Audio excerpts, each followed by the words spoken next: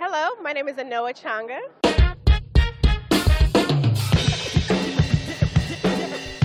The Way with Anoa.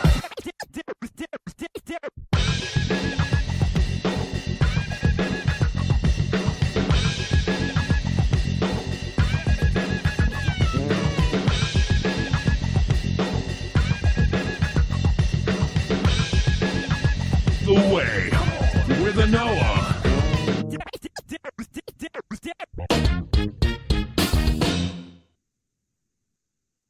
Good evening, everyone. Happy September. Today is September 6th. Welcome to The Way with Anoa. I'm your host, Anoa Changa. Thank you so much for joining me. Want to give a quick shout out to my Patreons. You know, I have 5. Yay. I'm moving on up in the world. I'm doing big things, so that's pretty cool. And I'm definitely going to do, you know, as you guys come on board, the patreon.com/The Way with Anoa, give whatever you can, you know, help sister out. Need to upgrade this equipment so I can keep bringing you hard hitting, fast moving, cutting edge news, commentary, and all the above, you know.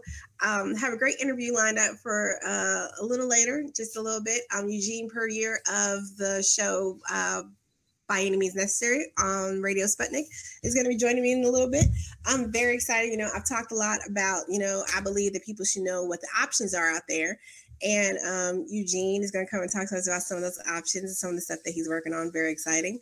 Also, just want to take a quick moment to kind of divulge a little bit from just news and all the things that are going on in the world today. Today is a very interesting day. So De La Soul released an album. I think it was last week. I love my old school hip hop. Shout out to De La Soul. First album they've released in 12 years, and it is number 1 on the Billboard hip hop charts this week. It was also, I think it was number 2 on the independently released. Like they crowdfunded for this. They released it themselves. You know, shout out to independent media, right? Whether it's music, the news, like The Way, or whatever you're doing out there. So it's pretty beautiful. So shout out to De La Soul, because that was really fly. I saw that and I was like, oh shucks, independent media doing this thing, media, music, it's all related. And then tonight is the premiere of 2 really exciting events for me personally. You know, I'm a little bit of a TV junkie sometimes. First, you have the collaboration between Ava DuVernay, brilliant director. And if you're not familiar with her work, she did the movie Selma. And Oprah Winfrey on her own channel, they're releasing a new show entitled Queen Sugar. It looks visually stunning, and from the previews, I'm already hooked, and I'm really excited to see what happens. That comes on tonight at 10 p.m. And then Eastern time, of course, because I'm on Eastern time. And then you have the acclaimed, it's highly anticipated show, Atlanta, from rapper Childish Gambino, also known to the lay folks as comedian Donald Glover. And I'm torn because they come on at the same exact time. You know, Atlanta comes on FX, Queen Sugar comes on OWN. So my son asked me this morning, he was like, Mom, can I stay up? Can we watch Atlanta together, please? And we live in Atlanta, so obviously that's like the hot thing right now. So I definitely got to yield to the young folks so they can actually be in the loop when they go to school tomorrow. But I know that was just a little bit of something different, something exciting, kind of breaking it up because we're in the middle of a crazy election cycle, right? Like there's so much craziness going on. But before I get into a little bit of the election news and stuff that was happening today, ITT shut it down.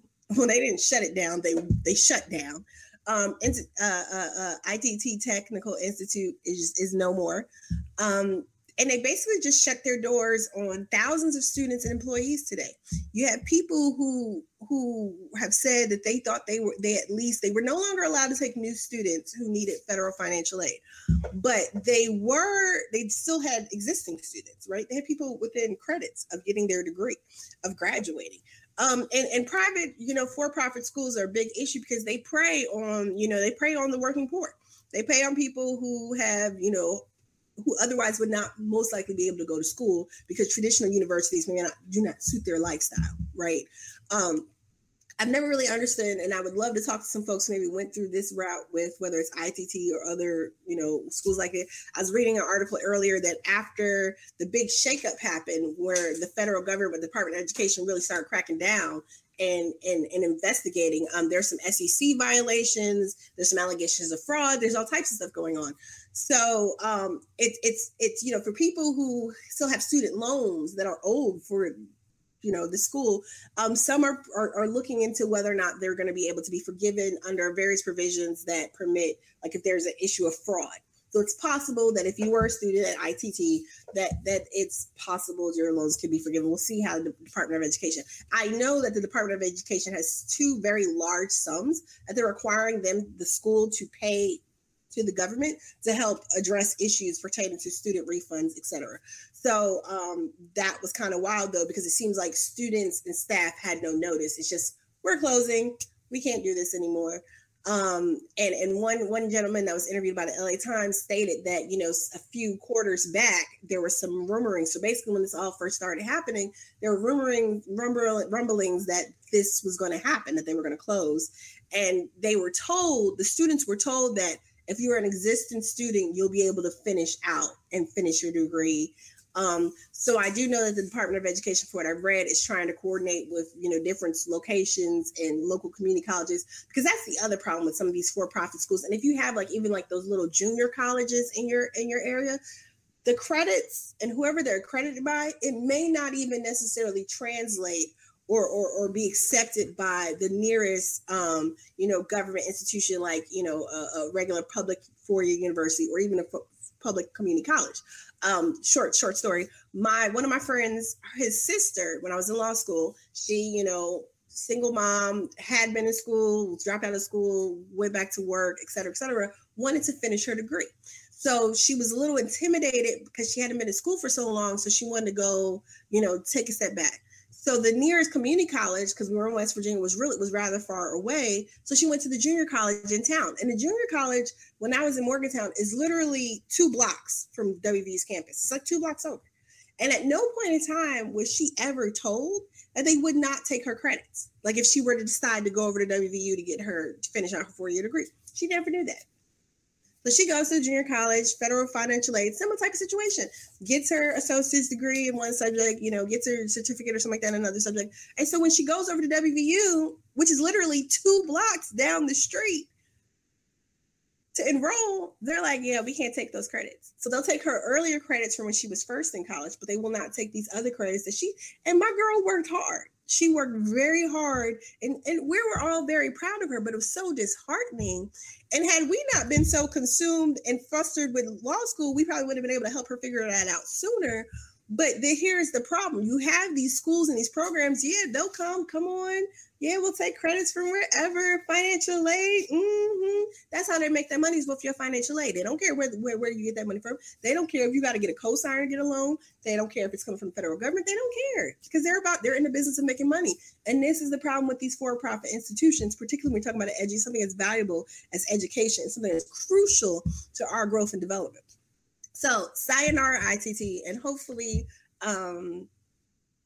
they can work something out for those students. And I really, really, my thoughts and prayers do definitely go out to people who were that close to getting their degree. Hopefully they'll be able to transfer elsewhere to finish out that work. Because if you've been grinding through for years to complete a 4-year degree, and now you're being told you can't get your paper, yeah, let's just say them ITT people probably need a little bit of personal security right now. But moving along, the U.S. and China have actually signed the Paris Accord. I just saw this as a quick flash earlier today. I think it was 2 years ago now. Several countries came together in Paris and they had the Paris Accord. Brilliant, wonderful. Well, the U.S. and China have finally officially signed on, bringing I think it's 26 countries in total now that have signed on, and that represents about 39% of the world's carbon emissions.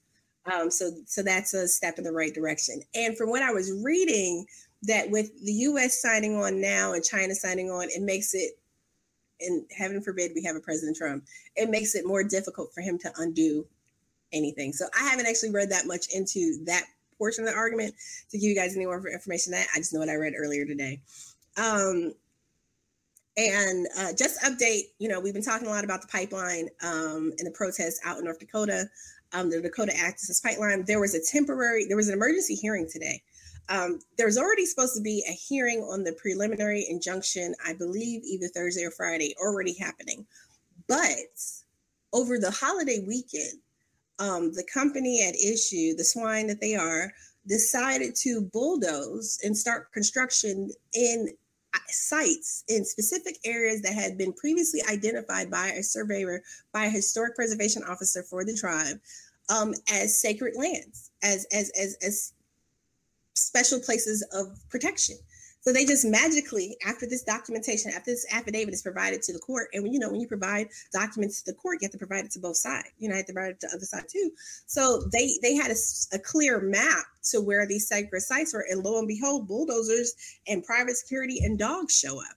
So I mean, they're playing all sorts of tricks, and they've continued to have construction. I think the area where they were doing construction was like 20 miles away from, so they went out of their way to come to this specific place to start, demolishing life, history, culture. I mean, ancestral, it's just dismaying. And what ensued was, peaceful protesters were met, reminiscent of 60s era photos we've seen with attack dogs and armed security guards. So there was an a temporary restraining order, emergency order was filed, and the U.S. Army Corps of Engineers said, we support this filing. So they support the emergency injunction filing, not ultimately the permanent, so they're still not changing their position, but they did support this initial stoppage in action. So what has happened in the case today is that the company, they cannot, the place where they were never supposed to be bulldozing per the information that has been submitted, as this is an ongoing, dispute right now, they can't do construction there right now. They can continue doing construction where they already were at, but the place where they clearly went to antagonize, folks, they can't do that. So that was just a little update, and I'll talk a little bit more at length. I'll probably do a later edition podcast to go on and on a little bit, because I was talking with a friend, shout out to Desiree, who is on the ground, who is National Outreach Director, I believe, for People for Bernie, and she's also helping do media requests and stuff for some of the stuff with the protests in the camp.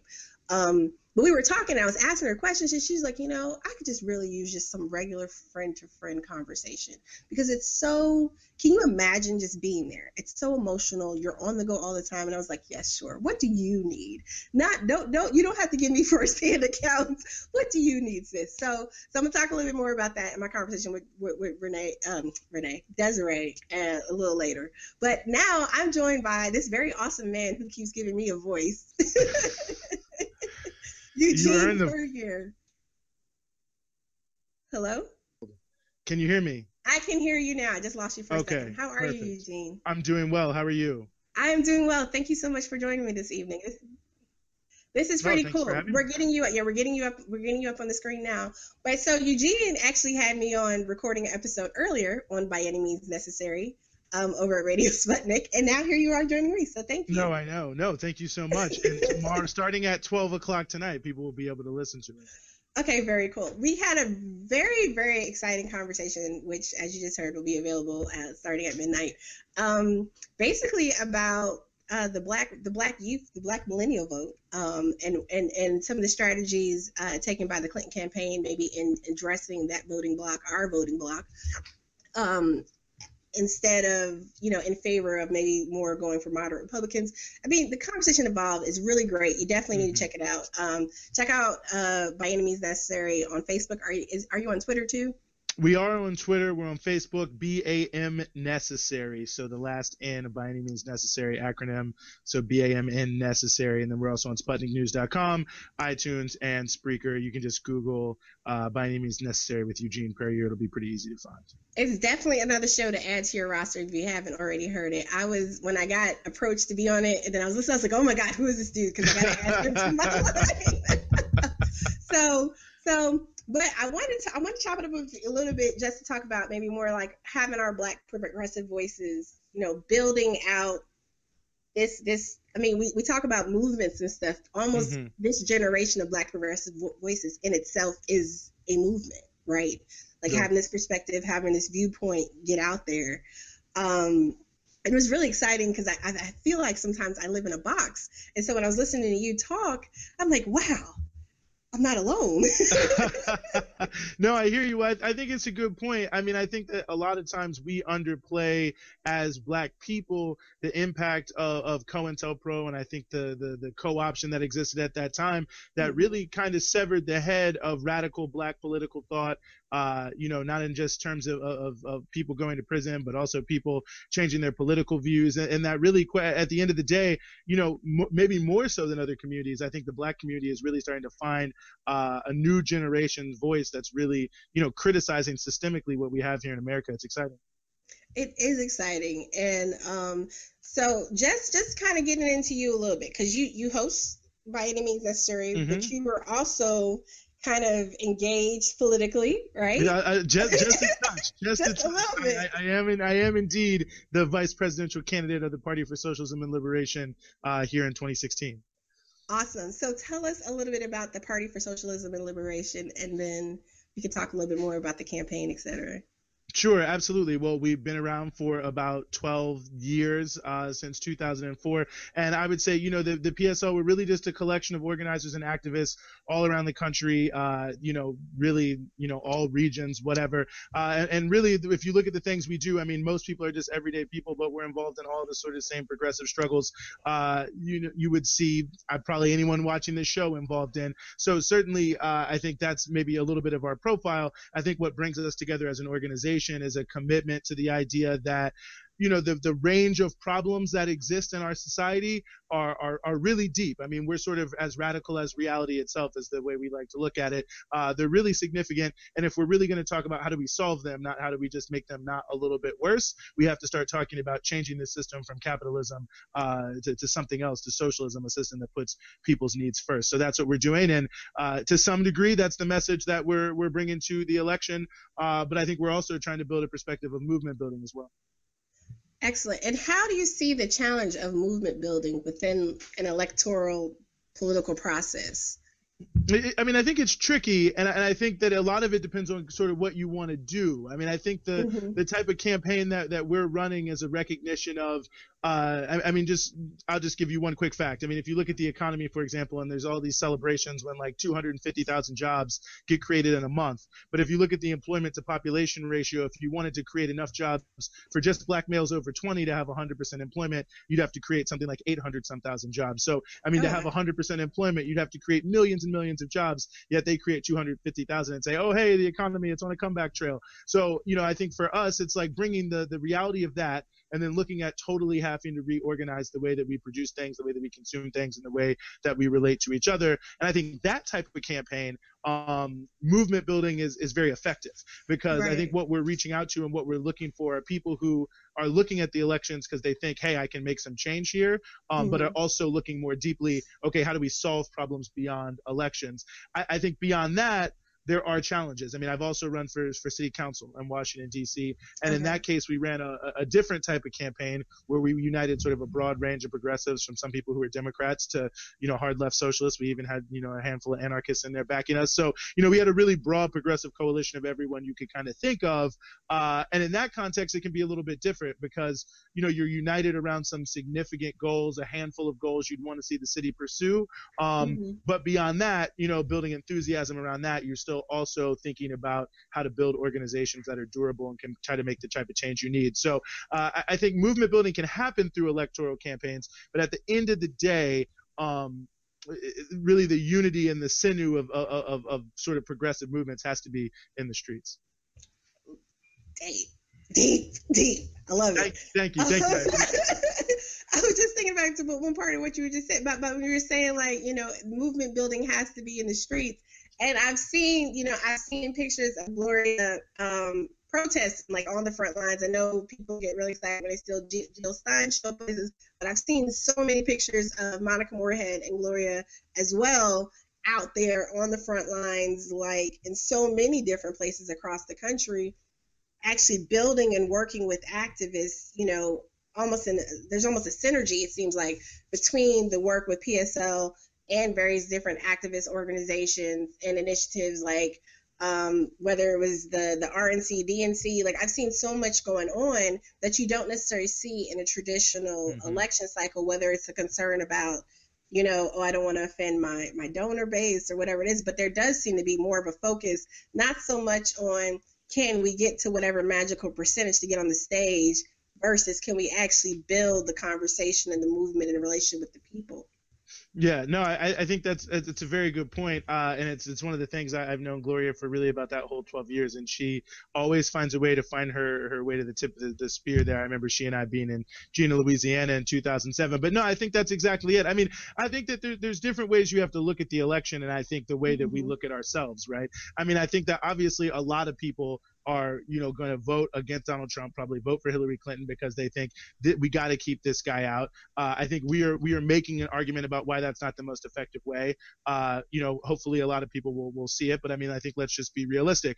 I think that for people though who are already engaged, activists, organizers, just people who are doing none of that, but are sitting at home thinking like, man, something really serious has got to change. Right. Then I think you have to start to look at, what the role of an election campaign really can be for progressives. Where's change really going to come? And if we're going to, exert our limited energies, are we really going to try to reach people with sort of the message we know can actually solve the problem to try to build the core of a movement that won't sell out, of a movement that's going to not be compromised ideologically, of a movement that's sort of welded together over the long haul for the struggle against, what are very serious opponents? I mean, do we want to strengthen that movement?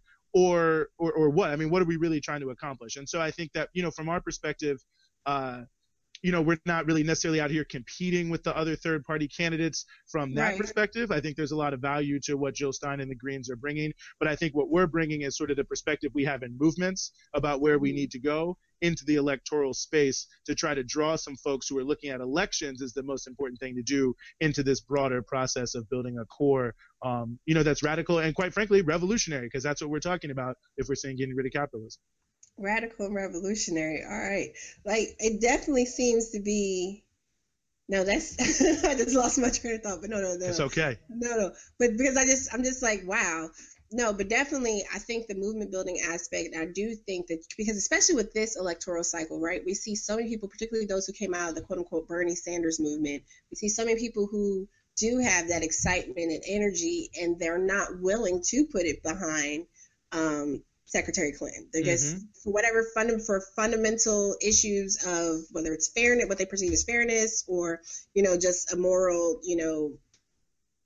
a moral personal mandate, whatever it is, they just can't get behind. But there are these issues that people care about that they're willing to work and get behind. So how do we engage those people? What do you as vice president say to folks, I mean, in your day-to-day work and activism, to really kind of get people to learn more about the organization and the platform and more of what you're describing as movement building?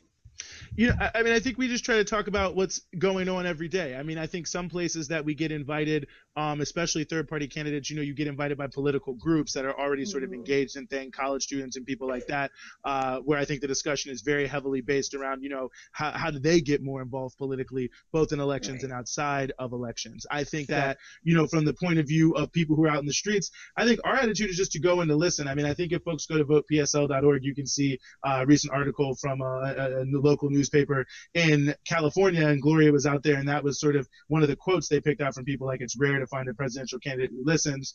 We want to know, what people are going through in the places we go. We're not getting on the mass media because we're shut out of that. We don't get in the debate stages because we're shut out of that. The ballot access laws are so draconian. But what you can do is get out and just talk to people face to face about what's going on, and then bring the knowledge that we have as people who are engaged in activists and organizers, both Gloria and I, and other members of the PSL and our supporters who are supporting this campaign, and say, like, hey, well, you can definitely vote for us. But beyond that, there's organizations and individuals you can work with to actually, keep working 365 on these problems and on these issues. And that's what we're trying to stress to people is, like, at the end of the day, we're in the elections to say the elections are not really an effective vehicle for change. They're a vehicle for, I think, limited reform. But, I mean, look at what we're fighting for now: labor rights, civil rights, women's rights. I thought we already won those.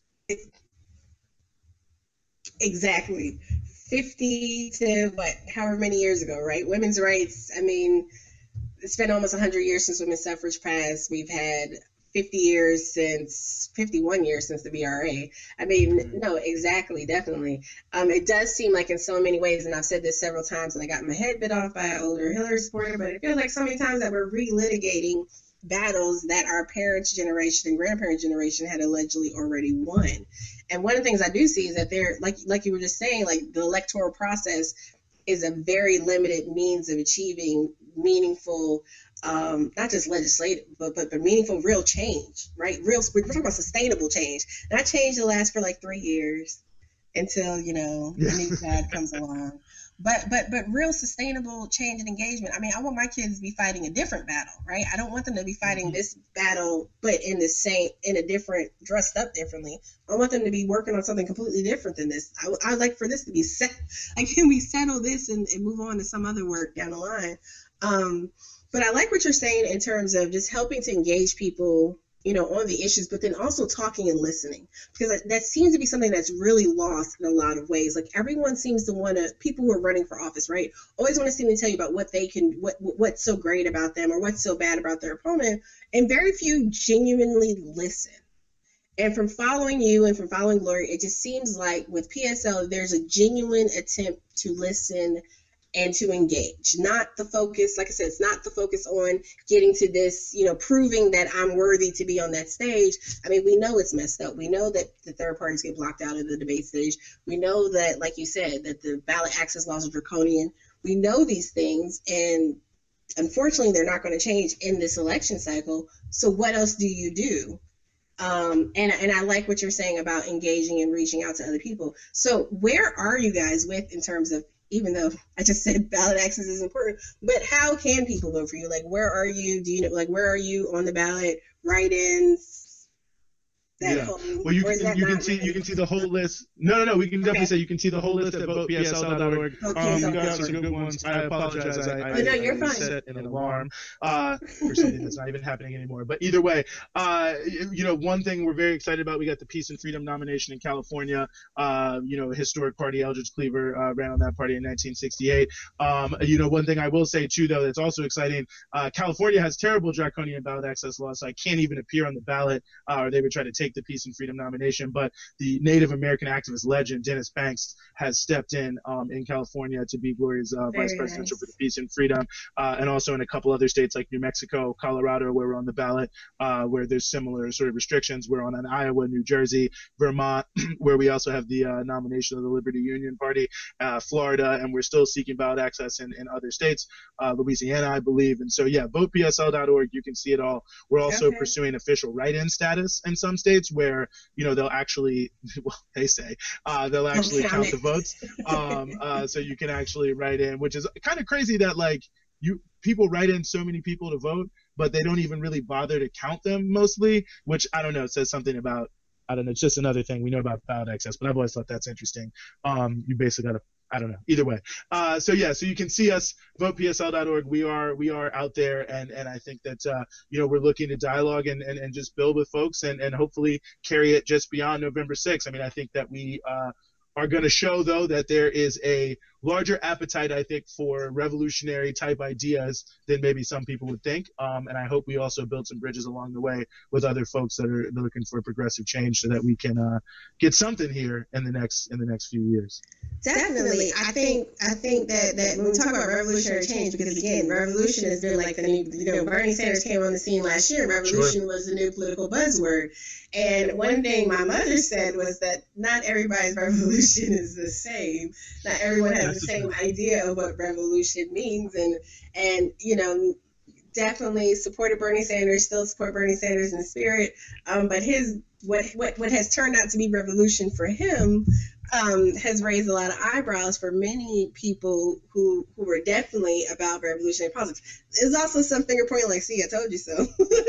But I mean, but that's a whole other story. That's a whole other conversation. But what you were saying, I think, in terms about engaging people on revolutionary issues, we've already seen that there are so many people nationwide that are ready for a change, and people are able to clarify what that change is. One of the biggest mistakes I think people made 2008 coming out of the Bush years was we said we wanted a change, but we're not maybe as specific. And Barack Obama was definitely a change, and the hope and change, it all sounded really good, but clearly we didn't mean the same thing.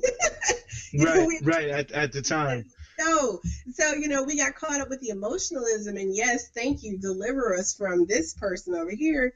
And I think over the last 8 years, voters have really learned more about how to engage in the process and to clarify and specify what they mean when they're saying we want change to happen, right? Yeah. We want change to happen, but we don't necessarily want that change to be Donald Trump, but there are other alternatives. So what do you say to people, though, when they say to you, well, as a third party, you're just ensuring Donald Trump, particularly with the poll numbers that have come out, what is your response in that instance? Well, I would say there's a couple responses. I mean, the vast majority of studies that get done on third-party candidates do show that most people who vote for people who are not two major parties would not have voted. So, I mean, that's just one aspect. I mean, two, also, whose responsibility is it to get votes? I mean, I think every candidate has to try to earn as many votes as they can possibly get.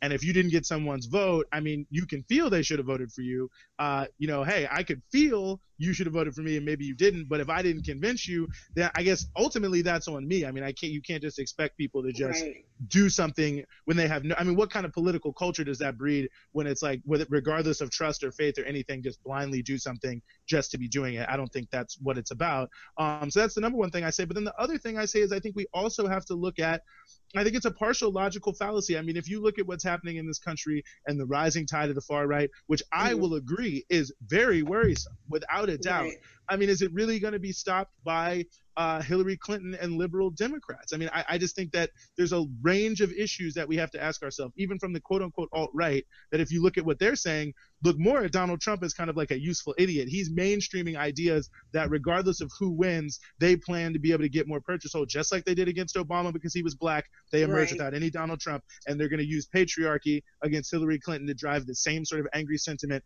and grow, I think, regardless. So one, what kind of group and organization and movement do you need to build to face against these people, these Breitbart people who are serious?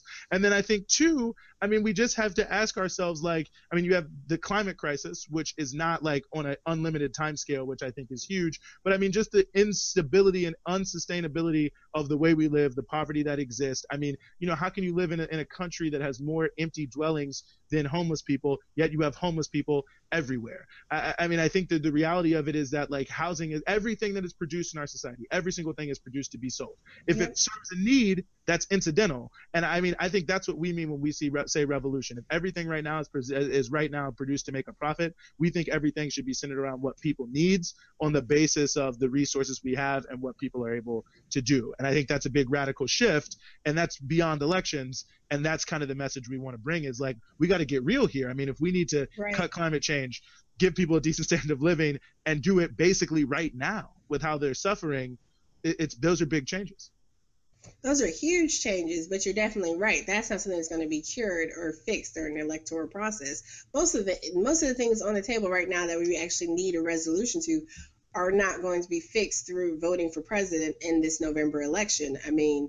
Whether it's, making sure police stop killing unarmed Black and Latino people, for example, right? Like those are so many. There's so many different moving pieces in there that are not going to be resolved by electing Secretary Clinton as president. I mean, maybe she'll. Right. And if you listen to her statements on the subject, it's a hodgepodge. So climate change, it's great. The U.S. and China signed the Paris Accord today. Okay, yay. Mm-hmm. What's that actually going to mean? Right. At the same time, we have the fight happening in North Dakota with yet another pipeline to be built, right? And more spewing of chemicals across the country. So I mean, and it's oil in this case, but still crude oil. But we have these conversations. On the one hand, we're like, see, look, we need to do this because this is going to make things better. But then you still have ongoing, whether it's bad habits or actions or other procedures, like the process that's going on with the Dakota Access Pipeline. There's so much going on that's contradictory. Mm-hmm, so it's people act as if one will cancel out the other somehow and make everything all right, and it doesn't. And we do need to stay active and engaged beyond just November, beyond this election cycle, and not just for midterm election voting either, but to actually the actual change that happens. Even when we look back through history, right? When we just talked about the civil rights movement, women's rights movement, that happened not because some legislatures got together and decided they wanted to pass a law. That happened because people took to the streets, people organized, people were engaged constantly to make it happen. Yeah, I think that's a great point. I mean, and that's like, I mean, our message to people is pretty simple. I mean, if you think what we're saying is true and that the problems we reach can only be solved by reaching socialism, then definitely vote for us. But I mean, what we're really excited about, I think, is that there's a new radicalization inside of this country. And so whatever you do November 6th, I mean, we're just urging folks we're saying, hey, we'll see you in the streets, November 7th or whatever it may be, because at the end of the day, I think you're right. I mean, we honestly, elections have to come to the point if we're having a truly effective movement where that's just one instrument in a whole range of tactics that's laid out strategically as part of a broader plan. But we're only going to get there not by people just dictating to each other, but right. I think actually getting together and fighting with each other. So, I mean, we believe very strongly that, socialism is what we need, that we have to get rid of capitalism, and that we have to really build strong, united organizations that can do that. But, I think there's millions of people who are going to be voting for Hillary, voting for Jill Stein, and maybe staying at home, that I think we all hate a lot of the same things. So let's just stay as united as we can around that. Oh, great. I appreciate that. Can you tell he's a host, guys? He knows how to do the closing. No, I appreciate that so much. Thank you so much for stopping by and chatting with me for a while. Definitely, everybody, what's the website again? You can go to votepsl.org. VotePSL.org. And then for By Any Means Necessary, just Google By Any Means Necessary with Eugene Puryear. Okay. And I'll tweet out those links again after I'm done. But thank you so much, Eugene. I appreciate you. Thank you so much for having me. It was fantastic. Awesome. Good night. All right. Talk to you soon. Bye-bye. Yay, that was Eugene. See, I told you options. And there's a lot to be said about this, right? Because a lot of us want to know what happens next. Where do we go? Okay, we elect people on November 7th, November 8th. I gotta look at a calendar. But then what? And there are people, there are actions, there are organizations out there that are engaging and mobilizing and working and building with people on local levels to make those moves going further. So definitely check them out, votepsl.org or VotePSL on Twitter, PSL. I think it's PSL on Twitter, VotePSL on Twitter, and I'll tweet out more about Eugene and definitely check out Eugene's show By Any Means Necessary. So continuing on with just talking about voting and stuff, one thing that I just want to kind of tie it in, and if you guys have any questions, I'm on for another 15 minutes. If you guys want to hop on the line, you have anything you want to talk about, 678-810-0089. See my beautiful new little screen? I have the number in the top corner. Isn't that cool? But apparently there's an article today that said from The Guardian, Trump basically was spewing rhetoric that could lead to voter intimidation. Now, from the headline alone, I didn't get it, and I was like, oh, whatever, that's BS. But when I was reading the article, it's basically hopping on, Trump has basically been fanning the fire, fanning the flames with that really alternative, that far right rhetoric about voter fraud, about multiple people voting 5 times, and he keeps claiming that if he loses, it'll be because of voter fraud. So what he's saying before, if you just look at like just short snippets about rigged elections, it sounds almost kind of what many of us Bernie supporters talked about during the primary. Excuse me, when we talked about issues with election fraud, right? We've seen some issues that are getting resolved right now in St. Louis, Missouri. Shout out to Bruce Franks Jr. I mentioned his case last week. He actually has won a new election. So next Friday, so if you have time between now and then, check out brucefranksjr.com, I believe is the website. Get on the phones and help Bruce win the 78th district, legislative district in Missouri. Bernie supporter, community activist, very strong guy. Definitely get out there and support. But in that case, you had issues with there were issues with the absentee ballots and envelopes. And actually today, the Governor Nixon in Missouri, he actually appointed 2 new members to their Board of Elections in St. Louis, because 2 people on the Board of Elections were actually past their term. Their terms had already expired. They should no longer have been still sitting on the board. And so he appointed 2 new people today. And Bruce was quoted as saying that was a step in the right direction. But there are egregious issues, and this happens in our state houses, not specifically that issue, but oversight, other issues, misapplications of law, whether intentional or unintentional, all over the place, right? We've seen the purging of folks accidentally.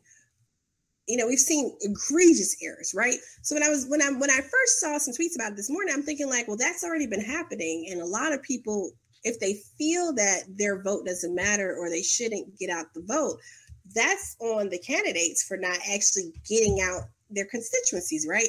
In terms of the Democratic side, Secretary Clinton has strategically, she's intentionally ignored a very clear constituency and base, right? She's actively, no matter how much progressive organizations want to say she's a progressive, no matter how much she has her little zingers, like I'm a progressive who gets things done. I don't remember who said this, so I apologize if I'm not giving you attribute for this quote, but somebody was saying that she is a progressive who seems like she's actually just catching up. Right. So she keeps saying she's a progressive who gets things done, but she's actually catching up. Right. So she has to be pushed on stuff. But then she backslides, because even just recently, she, her statement is she's for $12 minimum wage and $15 were economically feasible.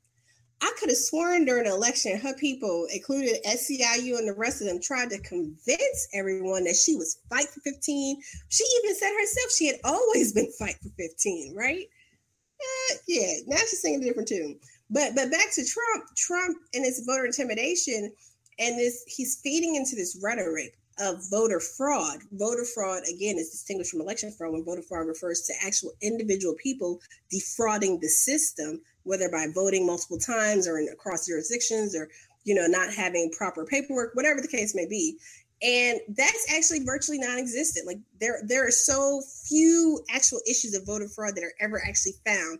And we've seen so many of these. So like in North Carolina, we've seen North Carolina got their hands slapped back on some of the issues with their voter ID law. North Dakota, there are, I think Texas was another place that had their hands slapped back.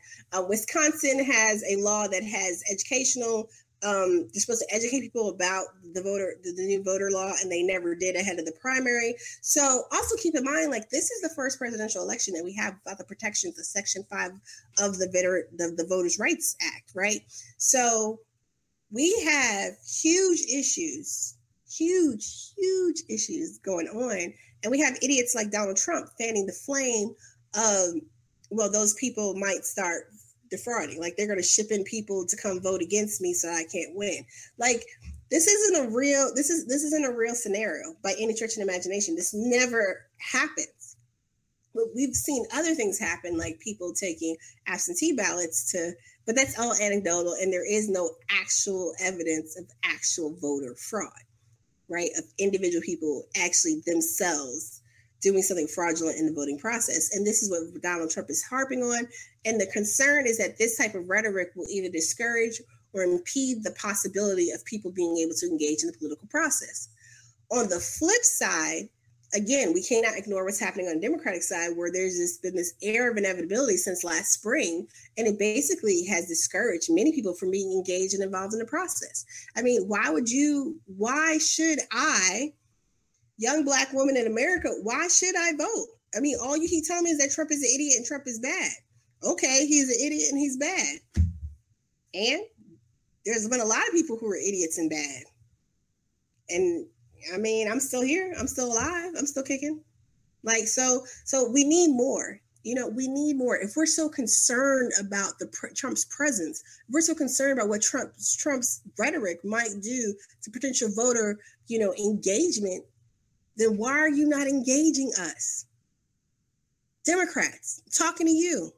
I don't know how many of you left watching my show, but seriously, where is the voter engagement? There's no way that you can effectively court moderate Republicans and pray to get those who will flee the Trump ship and court us, stronghold, typical Democratic base people at the same time. It just doesn't happen.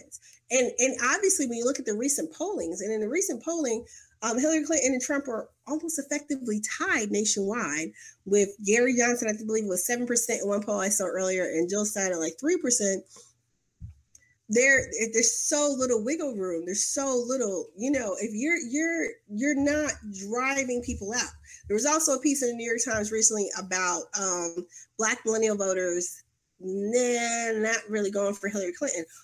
Of those they polled, overwhelmingly, of course, they're supporting Hillary Clinton over Donald Trump. But when you look at Black millennial voters as a voting bloc compared to for supporting Hillary Clinton as compared to President Barack Obama, it's a huge drop, right? So there are more of us this go around who are considering third party support or not voting or whatever the case may be, but not supporting the Democratic. I mean, there's still a large majority who are going to support the Democratic nominee, but there is an increase, and the conversation is turning on whether or not, when you look at swing states, whether or not this percentage, this difference is enough to cause concern. And I would argue whether it's enough to cause concern or not, I do think that it's a conversation that needs to be had about the way in which we engage with people in the voting process. And it's not just Black millennials, it's millennials across the board, right? Our generation, the 35 under, all of us, we want to be engaged on the issues. We want to be engaged with arm's length dealings and not this feeling that you're just going to screw us over when you go back behind closed doors. That is something that's been accepted far too long from politicians, and we need to change the way things are done. So that's it for tonight, y'all. I know, like keeping it light, keeping it moving, keeping it easy breezy, Definitely want to give a shout out again. Thank you, Eugene, for coming on. Stick around. Benjamin Dixon's coming on right after me. And there's a lot going on. There are some new episodes. Shout out to the Louisa Project. The Louisa Project is the newest addition to our podcast Revolution family. And it's also now on iTunes, Google Play, and Stitcher as well.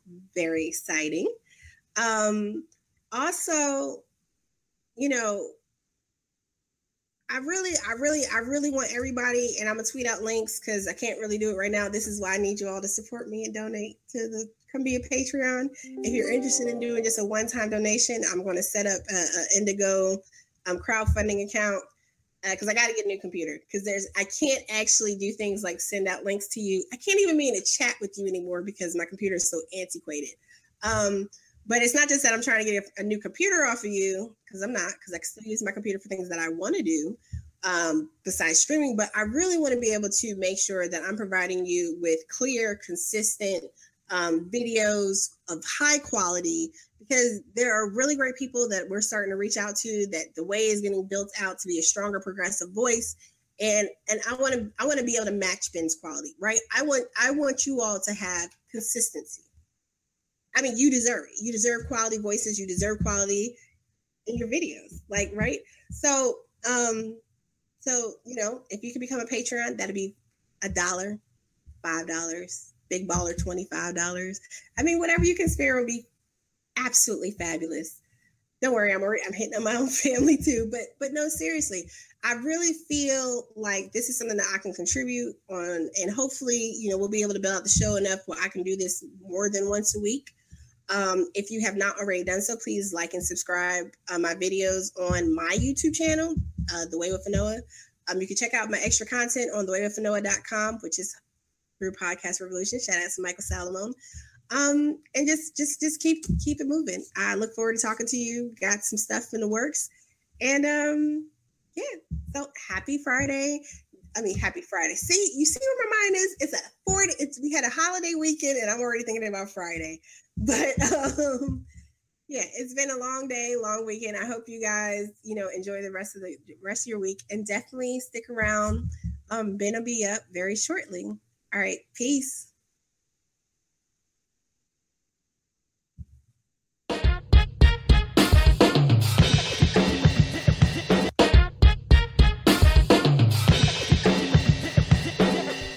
The Way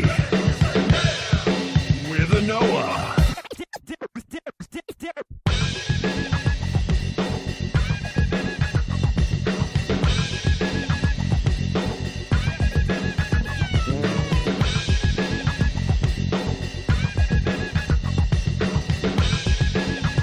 The Way with Anoa.